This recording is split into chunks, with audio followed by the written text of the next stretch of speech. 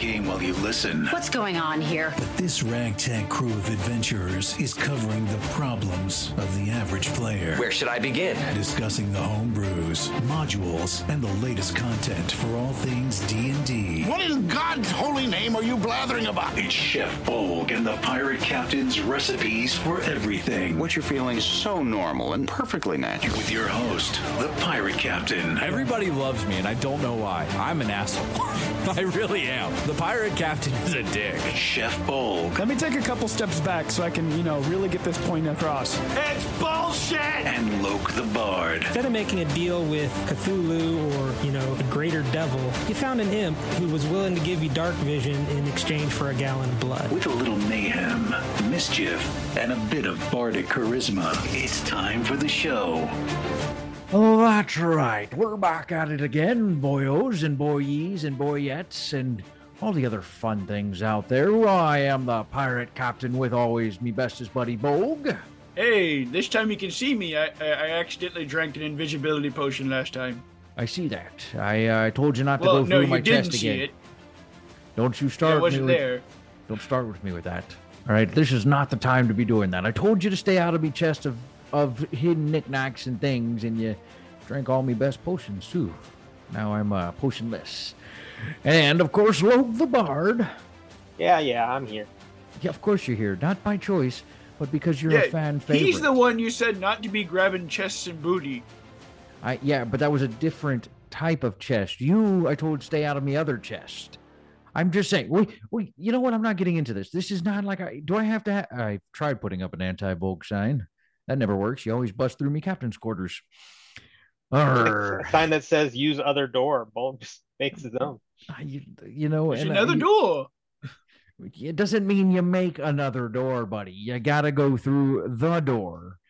Oh, what is happening? Don't follow. I'm not going to sit here and explain to you the door thing. We'll be here for a whole episode explaining Chef Bolgg the doors.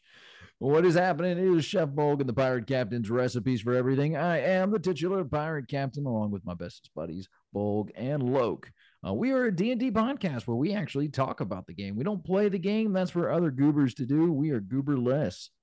We talk about the rules, different things that are going on with the D&D community, maybe updates to the game, things that we've come across, problems, all sorts of other stuff. And that's always there. But of course, since this is a podcast, we got to get through those obligatory podcast things like, share, subscribe, wherever you're watching this, listening to this, or doing any of those kind of things, whether it's on YouTube, Spotify, Apple, anywhere you go. Really helps us out, and we enjoy it. And let your friends know, let your enemies know. There's nothing better than letting your enemies know that, hey, look, I don't like this podcast, but you should listen to it because you'll love it. You'll do great things. That's what I do. We are everywhere. Just look up for us on Chef Bolgg and the Pirate Captain's recipes for everything. If you don't see these three faces, it's probably not us. And that's us on Facebook. And then this is us three, our faces on YouTube. We appreciate you. We could really use some more subscribers. We're slowly growing in there. We have a bunch of videos. You can always go check out our last and latest stuff. That is what we do. We just want to make sure that the content's coming out. We got some big things in store for you. We are working on, we did the Labor Day special last Monday. No, not last Monday. It was Monday before. I'm terrible with dates. Absolutely terrible with dates. We did the Monday before, and you can go check that out, where we kind of talk about jobs in D&D and kind of how it works with your background. It was a fun episode. And then there's always something out there. Today, we're actually going to be getting into some of the new stuff. We talked about Baldur's Gate recently when that was kind of new and fresh. And there's some other stuff coming out about that. If there's anything good that we think is going to be coming from there, we'll definitely talk about that. But today, we're actually going to be focusing on some new stuff. They released a new player test stuff.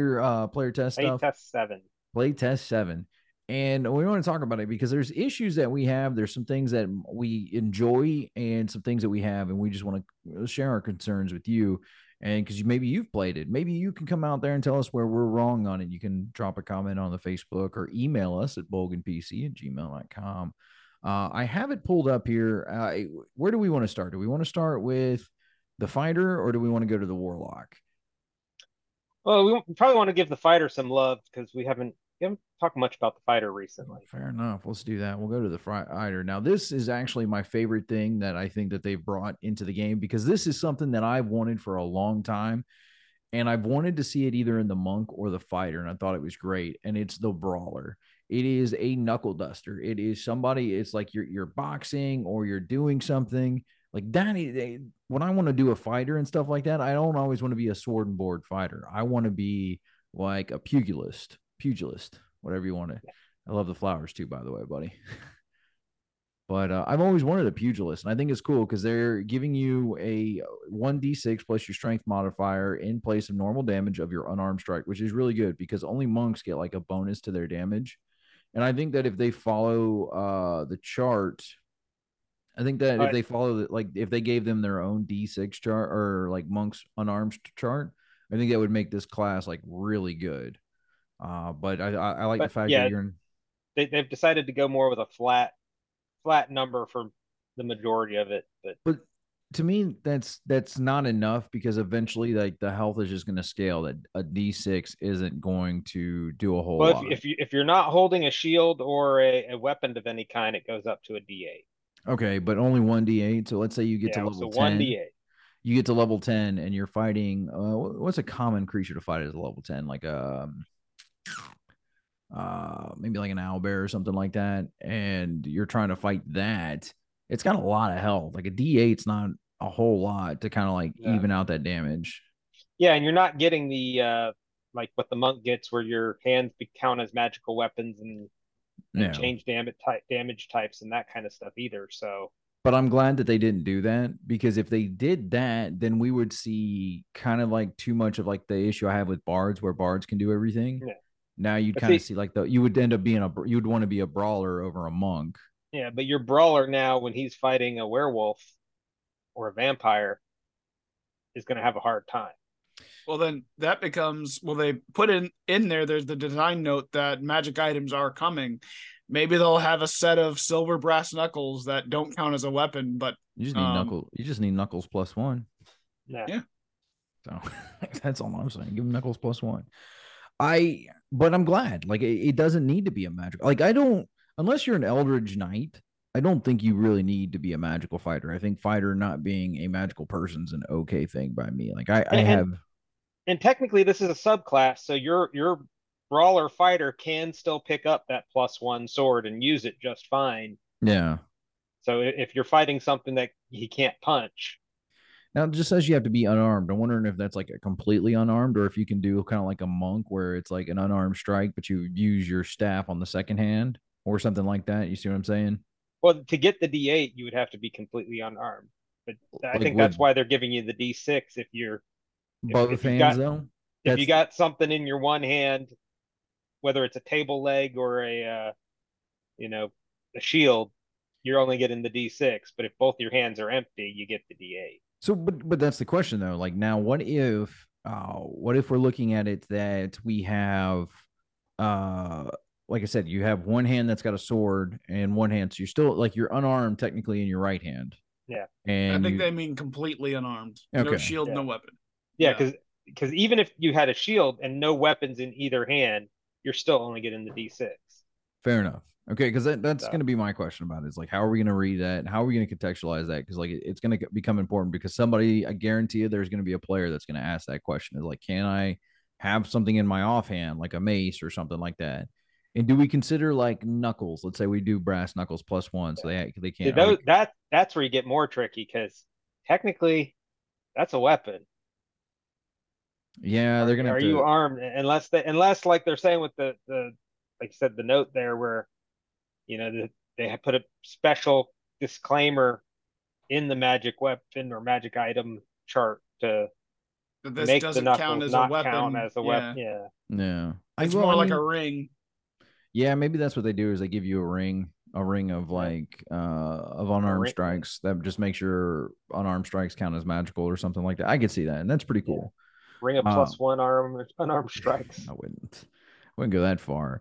I do like this. Like they're actually doing really good stuff with this brand of fighter, the improvised expert. You're proficient with improvised weapons. Whenever you finish a long rest, choose a weapon to property from one-handed item list, or one from the two-handed list, and it just gives you like It's like having Tavern Brawler as a feat without actually having to take Tavern Yeah. Brawler, and I like that. Yeah, but this also is adding in the weapons masteries that the new fighter is going to be based around.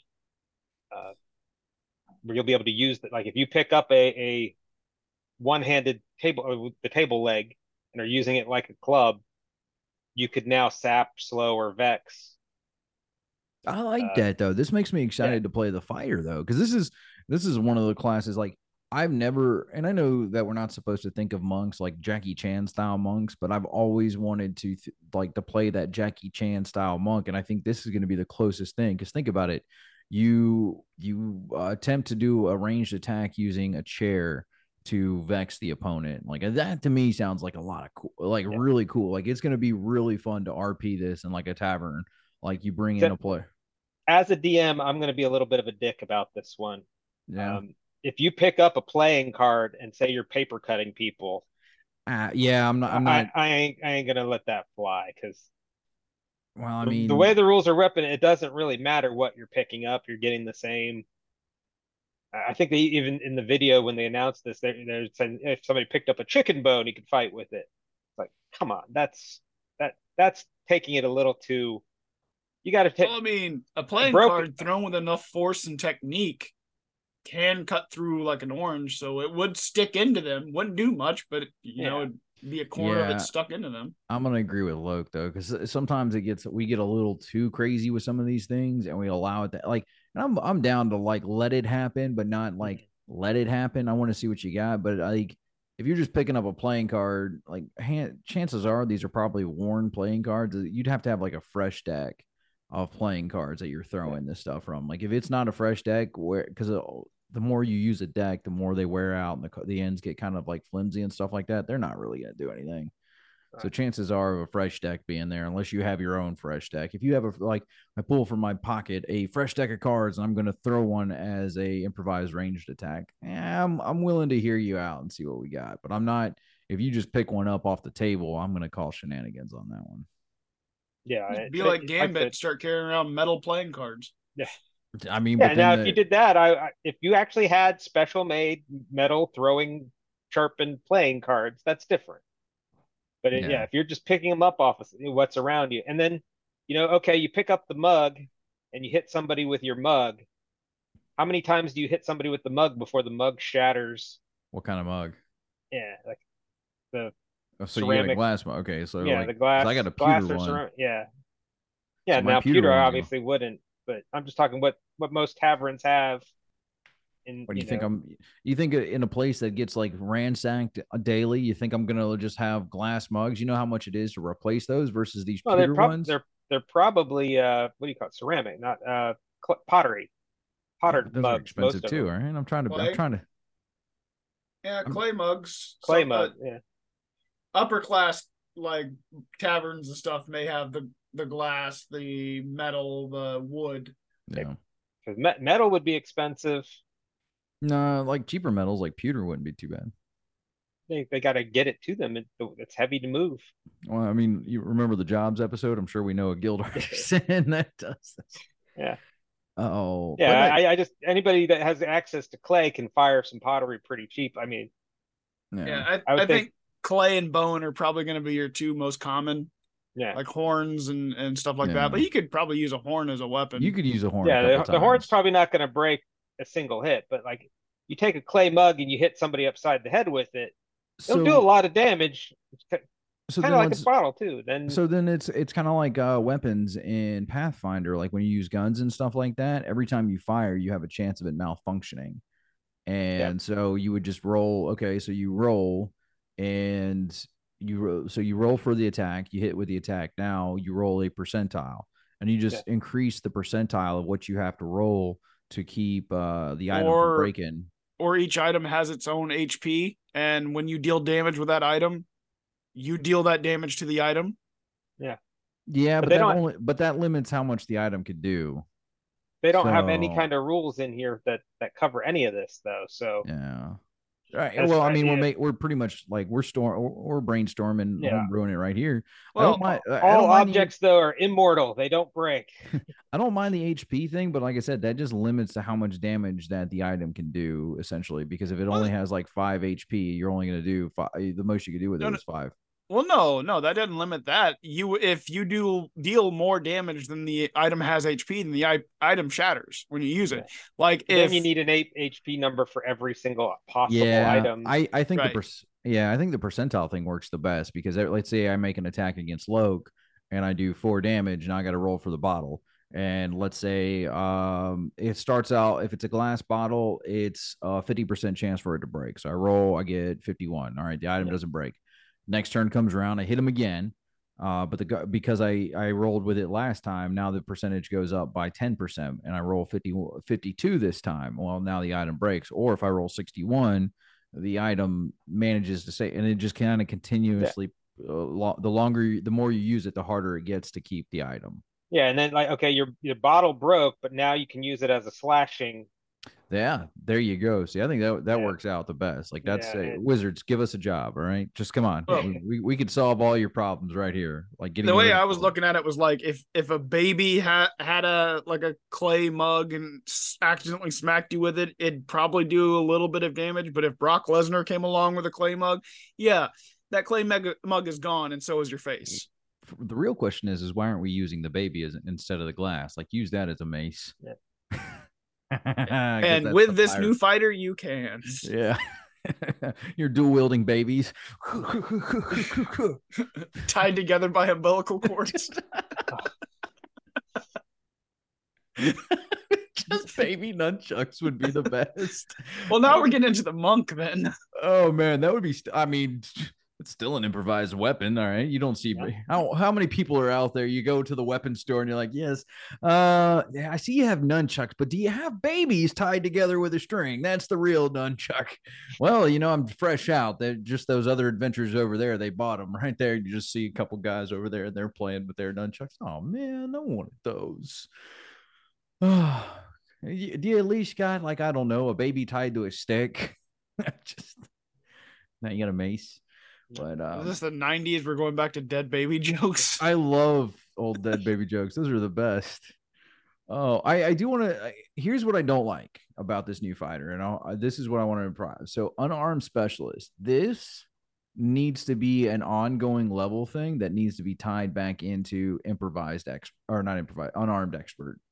Yeah. So what an unarmed specialist does, for those of you who can't see or don't know, your unarmed strikes improve to a D8 if you aren't holding any weapons or a shield. When you make an attack roll, the D8 becomes a D10. So it just pretty much, that needs to continuously scale, like with either your proficiency or something. Like I just don't think. This is the downside to this being a subclass. Since subclasses only get improvements, on every third or fourth level. But that's fine. You treat it like been pushed. Yeah. Go for it, man. I'm sorry. They should have, okay, you get the unarmed at 3, and then it improves at 7, then it improves again at 15. But the way it's set up right now, it doesn't improve again until you're level 18, and by that point, it's you're useless. Like I think that they need to scale it like they do cantrips. Every so many levels, it gets an extra. Like level 15, your proficiency is what? +4. Hold on, I'll pull it up right here. 5. +5. Okay, so you're hitting somebody with a two-handed improvised weapon. So we assume it's a. Well, this one's the unarmed strike is the one we're looking at right now. Yeah, so this one would be 18, but it's a 6. So regardless, even the 15, like the level 15, which you already went past it. Yeah. Oh, well, I'm coming down to the brawler. There it is. So level 15, the improvised specialist, you get to add your proficiency bonus to the damage roll. So that would be a D12 +5. And whatever your weapon is becomes a 12. Because that's not what it is. But prior to level 15, that's not what your improvised weapon damage Do they have the actual improvised weapon rules in here? Or I didn't see them. I'm gonna say here's what I would do. Just if me. I remember right, improvised weapons start out at like a D4. Yeah, it's D4. So that's where, Mr. Producer, he's on his off day. He gets one of those every year, and he chose to take it today. But here's my how I would do it, and you guys can tell me if this may be too much or too little.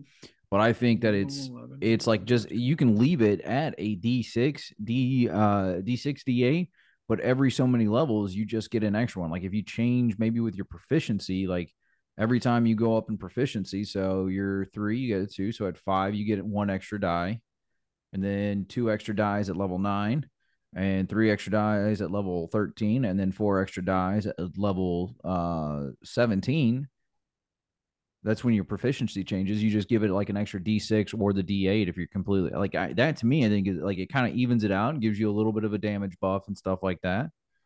You still get, you're getting all the other things. We haven't even talked about the advantage feat that it gives. I just kind of like skipped because I think that was like that. I think the unarmed specialist, I think, is probably the most important part of this whole thing because it's so bad and it needs to be set back. Like, give these guys some damage. It's okay to give lower level characters a little bit of damage or some scaling on these lower level abilities. Yeah, and the only problem with that, though, then it becomes very monk-like. That the monk scales like that. You're essentially making a monk that doesn't have magical hands. Yeah, like that's what the brawler is a monk without magical hands.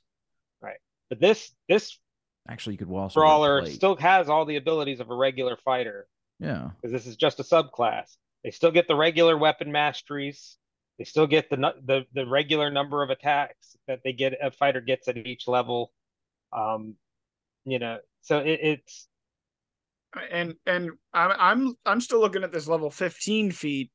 Just looking at it, it's if you have a 20 strength, so you get a +5, and then your +5 proficiency. You're looking at 21 to 32 points of damage per hit if they hit, and they get 2 attacks at that point. So it's not terrible, but it's 2 attacks also not plus magical. 2 plus an action surge. Yeah, and an unarmed strike from earlier. Yeah, but your action surge is only going to come back on a short rest. So you get that how many times? You get at level 15. You're still at 1 because it's 16 when you 17 when you get the second one. So that's really not offering a whole lot. Right. So like I said, four weapon attacks and then an offhand attack, except you used your bonus to do the action surge, so you don't get that offhand. Yeah. So it's just 4 attacks. Like I said, I think that the scaling on it's just a little low. Like I think if you just give them an extra, like you could leave it at a D6, D8. 63, 84 points of damage. Yeah, level 15 is that's the max you can make out though. Well, no, that's the if you had average. If you had 5 well, no, 20 in strength plus your proficiency, that's 10, so you get an automatic 10 bonus, and then a D12, and that's rolling a 1. Oh, no, it would be 11. Hold on. Yeah, so I'm miscounting. Yeah, I'm telling you, the mass, like the average of it, like even if you do max damage, all I'm saying, like you can leave it as the 16, D6. Yeah. I'm not saying that the dice scale anymore because that's what a monk would do. But every time you get a proficiency level, you just get 1 extra dice. Yeah. All the way to 50. The way. Okay. Well, if we're gonna do that, I think because a D6 may be a little bit much, but D4 or D6 if you're not holding anything. No, I give the D6, D8 is just fine. Like I think that's fine because it's all you're only getting a max of them. Every attack you're doing 2, 3, 4. So by level 17, you're only getting 4 dice right there on that. Yeah, but that's 4d6 per attack. Plus 10. What is that? That's like a fireball, which is a level 3 spell. Yeah, but you can only do 1 fireball per turn. Yeah. Yeah. This you could do 4 times. Now, but at the law of averages, I'm going to tell you how many times are you actually going to do max damage with 46. Right. So that's what I'm saying. Like I think that if you just give it the 46 and the 48, I think that'll average out, and that's just the way it stays. You don't need to change it like that. It's I something think to that give you a scale. I think that's going a little too high, because that's almost uh smite levels of damage at Yeah, that point. 44 I'd be more comfortable with. And that's like at level what 18 you get your +6. So Well, I mean, that's the big problem that people have with monks right now is that their 44, like their D4 damage scaling is kind of rough, especially in the beginning. Like in the beginning, it's easy when you're fighting off like little minions. That's one thing, but then you start fighting things that have like 1,000 health and stuff like that, like 8 to 1,000 health. Plus, you have to beat the armor class of some of these higher items and stuff like that, and you got to hope that it doesn't have resistance to whatever damage you're doing and all these other things. So that's just where like we're thinking about it. You're thinking about it as like straight flat numbers. You're forgetting about all the mitigating factors that do this, because brawling unarmed strikes are what, bludgeoning. So well, we're thinking about the straight numbers, but that's because earlier it had mentioned there's going to be items that'll help. So that'll be the other mitigating factors in the other direction. I don't want to. Well, those aren't in yet, and I want to sit here and say from what we have. So we have the monsters that we know. Like there's bludgeoning resistance and stuff like that. There's no magic to these guys already. We've already said that. The big difference right now between them and the monks is the fact that they don't have natural magic to their hands to make them, magical weapons and stuff like that. So like I said, that right there, they're useless against a vampire and a vampire and ghosts and stuff like that. Yeah, because there's going to be. They're not mystical technique. They're just straight beating you down. They can still pick up the silver spoon. Yeah. Throw the spoon. Or maybe throw the silver baby. Yeah. Silver candelabras. Silver spoon to fight the werewolf. As you enter wooden stake to fight the vampire. You're fighting a vampire. As you enter the room, you notice there's a silver spoon, a baby with a silver pacifier. I throw the baby with a silver pacifier. You're there to protect the baby. I throw the baby with the silver pacifier. Roll for attack, I guess. I don't know why the baby thing is still stuck with me, but I think it's hilarious. But coat your hands in garlic. There you go. There you go. I'm down for that. But the flaw with the resistances and stuff like that. Like I think that it'll even itself out. Just keeping it, like I said, a D6 or a D8, because it's not like you're getting those at any point like super high level. So level 3, you're still, or level 8. To level 9. 9 is when you would have three dice, 3d6s or 3d8s. You finally get the 2 extra attacks at level 11. So yeah, I think it evens itself out just to do it like the d6 and d8. The non-brawler fighter who's using the great axe or the great club, or the great sword or whatever, is doing either 2d6 or 1d12 with the same number of attacks. So if you're given this particular subclass 3d6, you're already jumping him up above the armed equivalents. Yeah, because you're going to make more attacks with unarmed strikes than you are going to be able with a great axe. Swinging a great axe takes a lot more. They make the same number of attacks. Yeah, but you're throwing hands. Yeah, he doesn't get any extra attacks as part of this. Right. This isn't like the monk who's attacking with speed and precision. Yeah, he doesn't get flurry of blows like the monk does. Haymakers and uppercuts. This is slow-moving, slamming strikes. So I'm saying Southpaw, baby. I'm fighting Southpaw. Yeah. That's what it is. D4s, yeah, and they do give you the, like where you get you can do the grapple with your bonus action and stuff that's like the they give fighting, you some they give you some of that little extra, but it's still not you're getting the same number of attacks as a regular champion fighter. The dirty fighting gives you advantage. It's the one above it, level 7, the grappling expert. Oh yeah. You can make one unarmed strike as a bonus action. When you use an unarmed strike in this way, you must choose to grapple or shove as an option. So you're not even doing really damage with it. In addition, you have to wait till the next turn.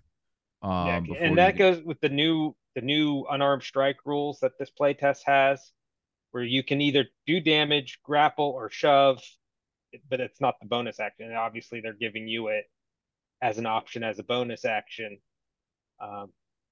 which gets kind of kind of funky with the the offhand attack rules.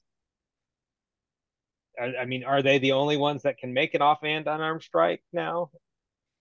Yeah, that one's gonna have to be a question that we're gonna have to see when we talk if we talk about the monk. But I just think that with the I just think the damage is kind of low for it.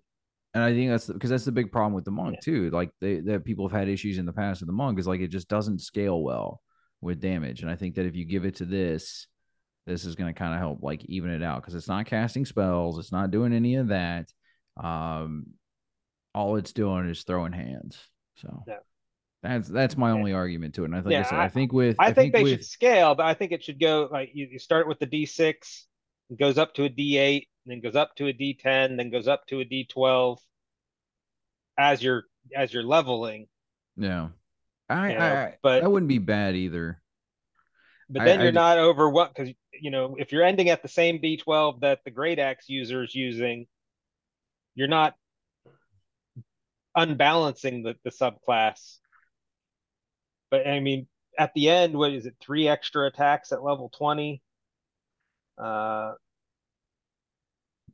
that's 4 attacks plus if you get a bonus action attack.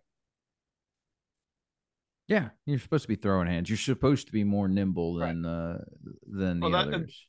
And I'm advocating for what you're saying, Captain. I'm saying we should do the step up with the proficiency. I'm just saying keep it at a D4. That way your potential is 4 to 16 with the plus 10 and just take out the difference between having stuff in your hands or not. Because I think you shouldn't be able to do like just make it a saver not where you don't have if you have something in your hands you can't unarmed strike. Yeah, and this playtest also they've nerfed some of the big damage abilities that fighters have historically used. The Great Weapon Master and the Sharpshooter, they don't have the plus 10 features any longer in this playtest. Which is good because those are some kind of like game breaking feats. And we may get into that one today, or we may save that for another episode. Right. But so just the scale, the amount of damage all fighters are doing, I believe, is going to be scaled down in this edition compared to what they currently are.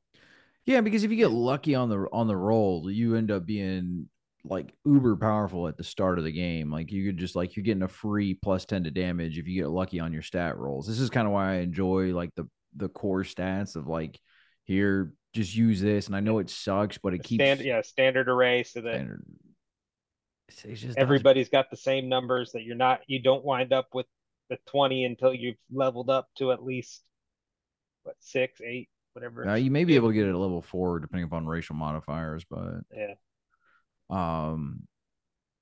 but yeah, I'm glad they kind of took that away, but it does ask where you're going to get your damage from with your fighter. I tell you what, I'm not glad that they took away. And moving on into our next one and talking about the updates to the Warlock. The Warlock. This is gonna. I'm gonna freaking choke you already. I already know where you're trying to go with this, and I'm gonna choke you. I'm gonna fly down to Florida, strangle you. And they're forgetting a very, very important feat from Tasha's. And if all these books are backwards compatible, which they're not, like I'm going to tell you as a DM, I'm not. I don't think they are either, but I think they're forgetting that with this change to your Pact of the Blade, Pact of the Tome, Pact of the Chains, Pact of the Talisman are now becoming invocations. And the Pact of the Blade and the Pact of the Tome have no prereqs. And the feat in Tasha's, you can take any single invocation that has no prereqs. So with that 4th level feat, all of a sudden you can now take a Pact of the Blade and have a sword that you can summon at any time as a fighter. Yeah. And that's going to make you really strong going in, especially because it counts as a magical weapon. And you didn't pay a gallon of blood for it. I don't care what anybody says. There's no way. You owe me something. How you got that feat is I'm going to fucking murder you. I swear to God. I will kill you, and I'll make it look like a bloody accident. I do like some of the changes that are coming to Warlock. Yeah. I like the fact that Eldritch evocations are going to first level. Like, I think that kind of like, because you feel kind of like Eldritch Blast feels really weak without agonizing blast equipped to it. Although at the first level one, you have to take either Pact of the Blade or Pact of the Tome, because those are the only ones that don't have the requirement. You gain one evocation of your choice, such as Pact of the Blade or Pact of the Tome. Evocation described, and the evocation is prerequisite. Oh, it says such. I thought it said in the video that they made it sound like it had to be one of those two. Yeah, no, it says such as. It doesn't say like it has to be those. If an evocation is prerequisite, you must meet it to learn the evocation, and you can learn the evocation at the same time. All right, never mind. I yeah, because I'm going to tell you that right there is going to make like it feels good to have your charisma modifier added to agonizing blast. Like without it, or sorry, your charisma modifier added to Eldritch Blast because of agonizing blast. Because I'm going to tell you, there have been many times that you just kind of like roll crappily and you hit 1, and that's all the damage you do until like level 3 when you used to get your or level 2 till you got your evocations. Well, they've actually, I mean, why you would do this with anything other than Eldritch Blast, I don't know. They've made the agonizing blast better to where it now can be applied. You choose whatever cantrip you want it to be applied to. That's cool. That's good. So if you want to use Firebolt instead of Eldritch Blast, you now can. Oh, imagine, because then you can do like shocking grasp, so you can make that more melee style Warlock, and have that, because like shocking grasp is a really good cantrip. And to have that with you in melee combat and get your charisma modifier to it is really good, because I believe evocation wizards, and I know that they don't have the evocation wizards really anymore, like those schools of that have gone by the wayside. Well, actually, the new the new evocation is in this play test. Oh, I'll have to take a look at that one. If we get time, we'll take a look at that one. Yeah. But having that, they got like the bonus to their spells, even their cantrips and stuff like that, but Warlocks weren't. So it kind of helps out. Like we were sitting here talking about, oh, we're worried about the fighter kind of like scaling out with damage, but some of these classes just do straight damage, and then they offer so much more to the party. A wizard offers so much to the party because of the fact that it can just learn any spell. Like, oh, I'm going to learn this spell. Now I can knock on door. I can knock every door we ever want to kind of go through and stuff. Like, obviously that's like a little facetious and it's kind of like exaggerating. They're limited by their number of spell slots. Right. But but that's all they get. They don't get a bunch of features at each and every level. They get more spell slots. Mm-hmm. And it gets insane with the level of spells that you can cast at these later levels. But I like the fact that you get Eldritch evocations now at first level, because that's going to make you feel good. And you get one. All right. It's not like you're getting like a whole lot, but you get one, right, which is good. I do not like the fact that they took away Hexmaster. I thought Hexmaster was great for the Warlock, because I think, and I don't know if they maybe moved it into a feat, which would be really cool. The fact that maybe you can like cast Hex, on a short rest without expending a long rest without expending a spell slot. And because it's kind of like an ideal spell for like all Warlocks. And like when I think of a Warlock, being able to cast Hex would be great. And you have to kill the target before you can move it to another thing. So it's not like it's an omni-powerful spell. You can only have one Hex at a time. You can't upcast it. So not having Hex kind of feels rough, if you ask me. So them taking away Hexmaster kind of sucks when you boil it down to it.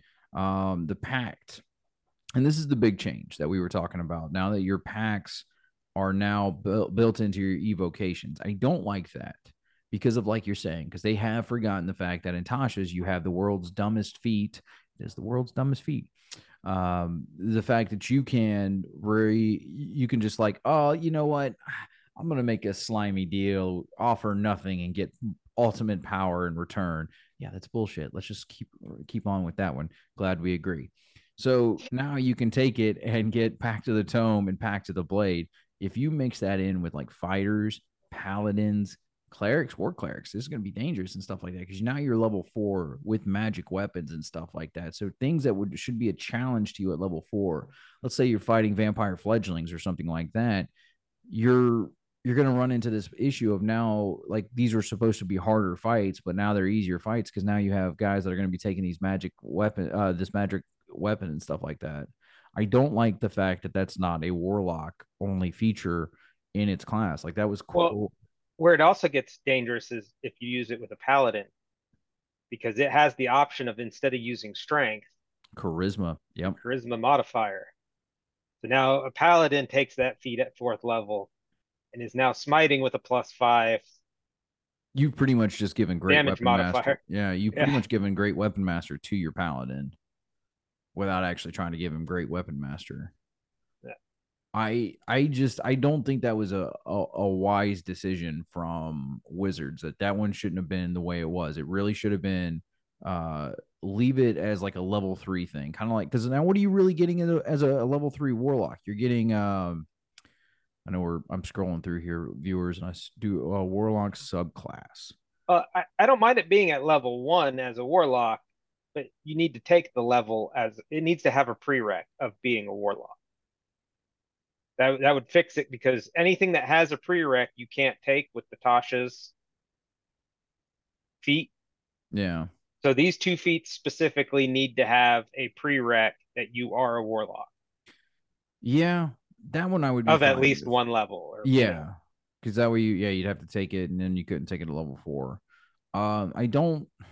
Yeah, which would, I mean, it'd push it at least to level 5 in that case, which would, And what they did to replace it with, because you used to get your packed weapons at level 3, your packed or your tome or your fiend at level 3. Now they've replaced it with your patron stuff, and now it's when you're getting your patron spells, your extra spells that you were going to get, because you don't get a whole lot of spells as a warlock. Now they're wiping that slate clean. Yeah, and thematically, saying, no, I don't like getting the patron at level 3.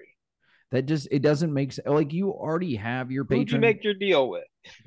You already have your patron at level 1. You just don't get the benefits of it until level 3, which somewhat makes the sense. But the fact that you're not getting any of the spells, let's say you're taking the Archfey, you get the Calm Emotions, Fairy Fire, Misty Step, Phantasmal Force, and Sleep at level 3. Like, that's just like a huge step that you're like, those spells, like, you should already have some spells at level 1 that your patron's already giving you a little bit of power. Yeah. Like, by level 3, you do have has become you're already casting useless. 2 spells at level 1, but the fact that they're not your patrons, where did these spells come from? Yeah. And we're like, where you should be given a little bit of power, because you got to think about it. When you're a warlock, you're lust for, you're trying to get power from somebody else. So they kind of got to give you a taste of it, like a little bit of taste, something of, like, it's like buying drugs from somebody. The first one's always free, so that way they get you hooked, so you come back to buy more. And you're not really getting that anymore now that you're at first level. Now that they have taken away the levels and stuff from the original of, we're going to be doing level 1, you get a couple spells, and it's not like great spells. Like, one of them, not the Archfey, I want to say the Fiend gives you Burning Hands. It's either the Fiend or the old one gives you Burning Hands. And so you have that, and it's kind of like your little taste of power. And it's like, man, I can cast Burning Hands. This is amazing. I wonder what I'm going to get down the line. But now if you're like, I've kind of been level 1 to level 3, and this is kind of like, meh, these spells that I already have kind of blow ass. And then you finally get there, and I'm going to tell you, if you took the Fiend or you took the Archfey, you kind of feel like, I don't know, I like Misty Step, but Calm Emotions and stuff like that as a warlock, I don't care if you're angry. I'm just going to blow you off this cliff. Boop, you're dead. And that's my whole version of that one. So, well, the person who makes a deal with a fairy versus the person who makes a deal with a demon are very different. Yeah, pretty much. After the baby comment, I'm pretty sure I'm the guy that was making a deal with the demon. I'm like, all right, cool, nunchucks.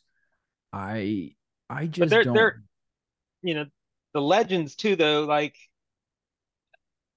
if you make a deal with a fae, kind of like making a deal with the demon, where, like, they'll steal your shadow, or they're going to screw you over in some way.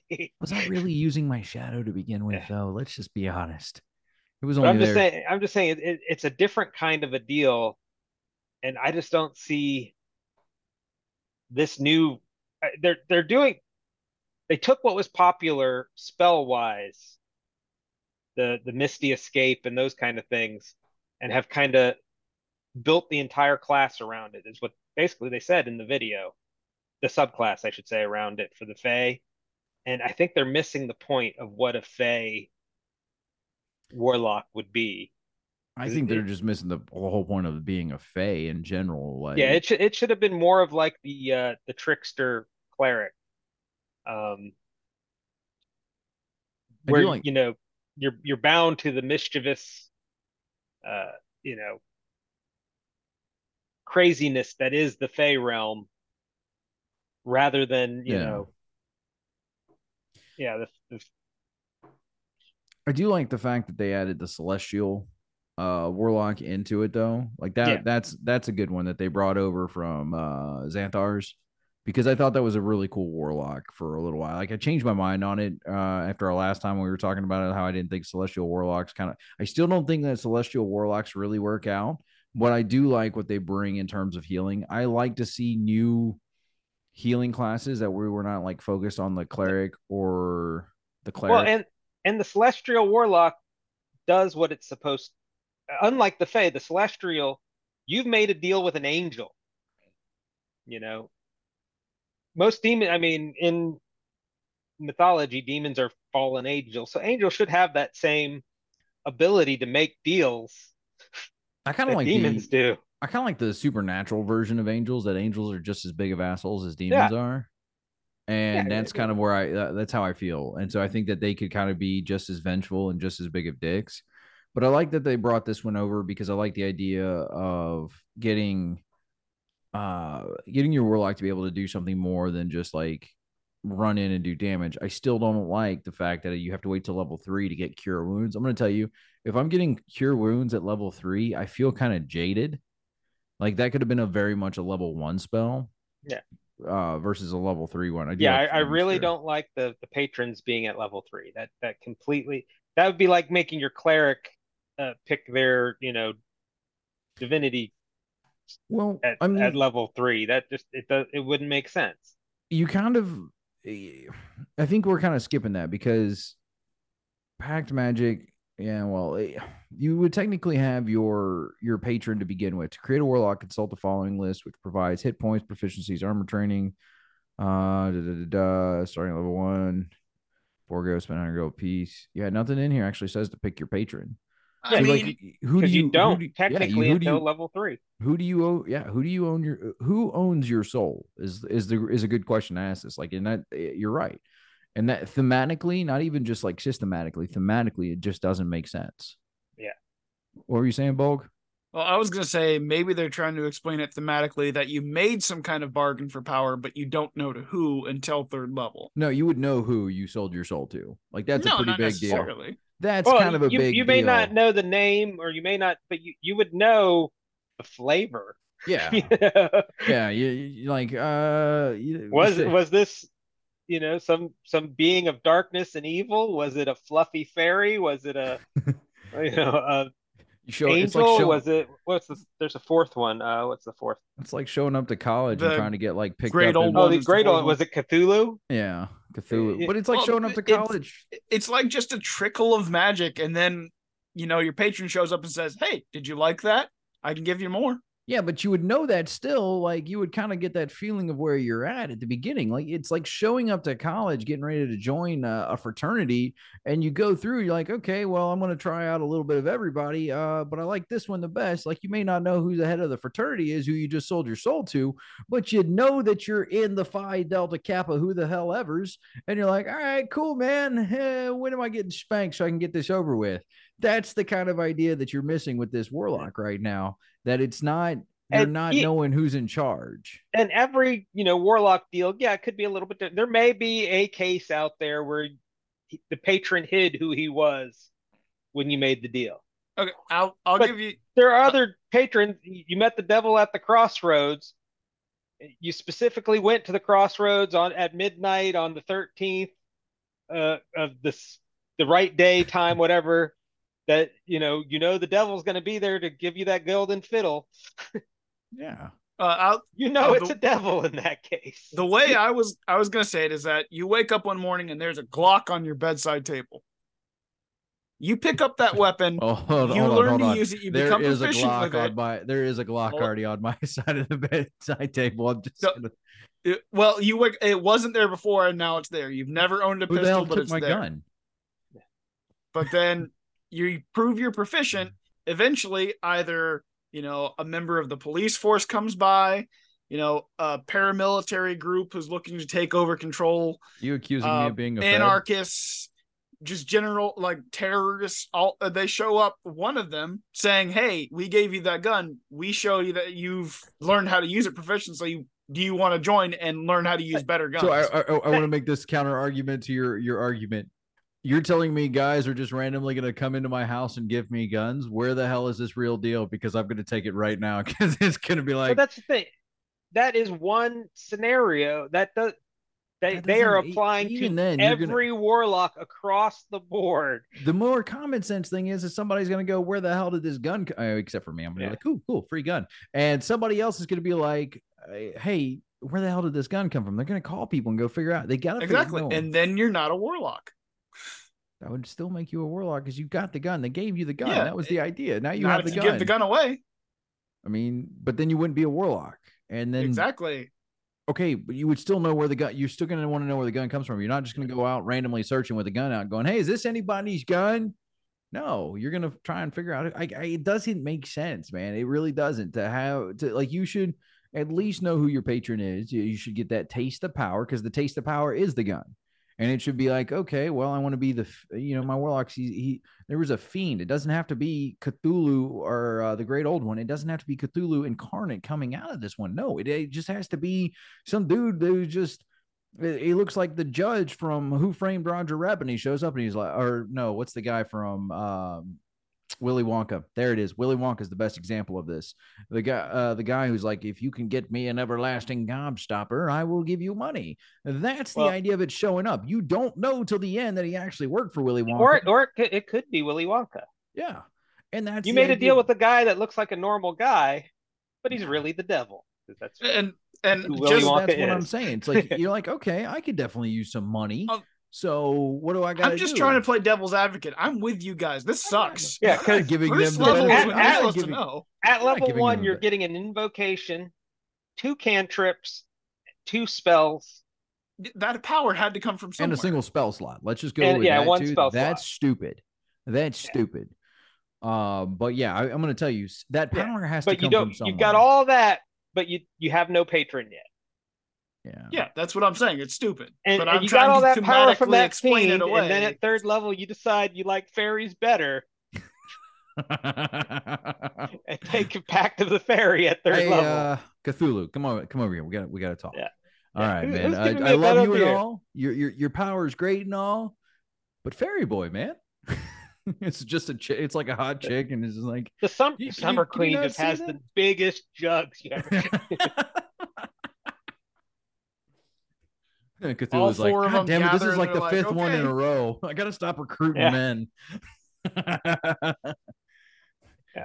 All 4 of them gather up, and it's just like a Cthulhu monster, a devil, an angel, and then just a hot chick with giant jugs.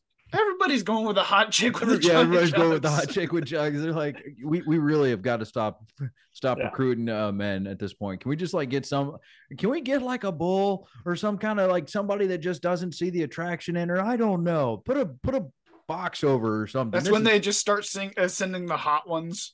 Like the hot devil, the hot angel, and the hot all of a sudden monster. They send succubuses to recruit men up. It's the college example all over again. We're trying to get into the fraternity that's next to the sorority, not the one that's on the far side of campus. Oh man, I that's what I'm saying. Like this whole patron thing just blows ass. Like it's like the dumbest. I wouldn't say it's even the dumbest thing. I think the dumbest thing that they've changed to the warlock is making the packs part of evocations, and you don't have to take it at the 1st level, which is really nice, but that's still stupid. Yeah. Well, I like the idea of taking the packs as invocations, but they need to put security measures in there to make sure it's only a warlock. So then just make it a warlock only thing and bring it back to level 3 and flip your patron back to level 1. Like, it's okay to have that. Like, the warlock, it worked out very well in the beginning. So why does it need to be changed now? Because even a Pact of the Blade warlock who's using agonizing blast as prime, then he can pull out his sword. Well, there's maybe the Pact of Tone. Yeah, there's an evocation. When he gets to level 2, and he has 3 evocations, he could have the blade, the tome, and agonizing blast at level 2. I don't think you should be able to take both, all of them like that. Like, I think you should only be able to take one or the other, and I don't think there's actually you're by doing that, you're giving up the other evocations that you would be able to take at that level. Yeah, but I think you should like really only have like one or the other. Like, you really should be able to have like both. At level 5, Eldritch Smite. I just don't see which. I just don't see the Eldritch Spear, so you can push them back. Oh, I like Eldritch Spear. Yeah, you're giving that up for the tome, which is just giving you a couple little extra cantrips and the ability to cast rituals. Because it is a trade-off. So I don't mind that, because you are trading off. I'll tell you that Eldritch Spear doesn't do what you think it does, because they changed it to what it used to be, and now it actually is a lot cooler than what it used to be. One of the warlock cantrips deals damage in range at least 10 feet when you cast, but increase the number of feet 30 times your warlock level. You get to be that's real. You're an that's the artillery. Yeah, that's the artillery one. Now you're like, I was thinking the lancing one. I know which one you're talking about. It's not that one, but this one's funny because now you're like, now you get to be the hand of your patron. You're like, you know what? I feel like smiting a peasant today. Boop, Eldritch Spear, Eldritch Blast, and just like, you know what, honey? Today's the day. I'm going to make great deals and do good things out there, and everything going to be all right. Nothing can get John J. Bad Luckenstein down. 720 feet away from a level 20 warlock. Without sharpshooter or spell sniper, that's which doubles that range. Oh man, that would just be hilarious. You're just like, I really hope 1,440 feet away. I hope I really don't hit John J. Bad Luckenstein. That guy, he's a good dude. And at level 20, you're hitting what, 5 of them? Oh man, I'm just gonna smite an entire village. That is some real warlock level stuff right there. I like it. Oh man, some of them are good. Like, some of them are really great. Allow you gain a skill that lacks prerequisites. I do like that they have dropped the skill levels required for some of the weaker. Yeah, they used to have some of them that were really silly. Like Ascendant Devil's Step. Sight, that one was really silly. Well, Ascendant Step, which all it does is it lets you cast Levitate without a spell slot. That is all it does. It used to be a level 15 prereq as an invocation. You can get Fly as a 3rd level spell at level 5. Yeah, you can. But you couldn't Levitate. Oh, it's unlimited. It's too powerful. What am I going to do? It's not that powerful. You're levitating. You're not. You still have to be above something. Down. Yeah. You still have to be above something. Elevator spell. Oh. Now, although you could, you levitate up, and if they don't have any ranged weapons, you just sit there. I'm smiting people from space again. Yeah. So I'm not saying it's not strong, but it's not level 15 strong. Mom, I'm out here to avenge Dad, John J. Bad Luckenstein. I'm gonna go out there and be an adventurer. It was level 9, not level 15. Master of Myriad Forms is the one they dropped from level 15. Which the Master of Myriad Forms, I believe that's the one that lets you cast Alter Self, which is another 1st level spell. Yeah, some of them are just lame. Like, I'm going to tell you, they really need to like take 5 minutes and do a whole thing of new evocations, because some of the evocations really do suck ass. Like, that's it. But you know what sucks? What really sucks ass? And this is the end of the episode. Dun, dun, dun. You like what I did there.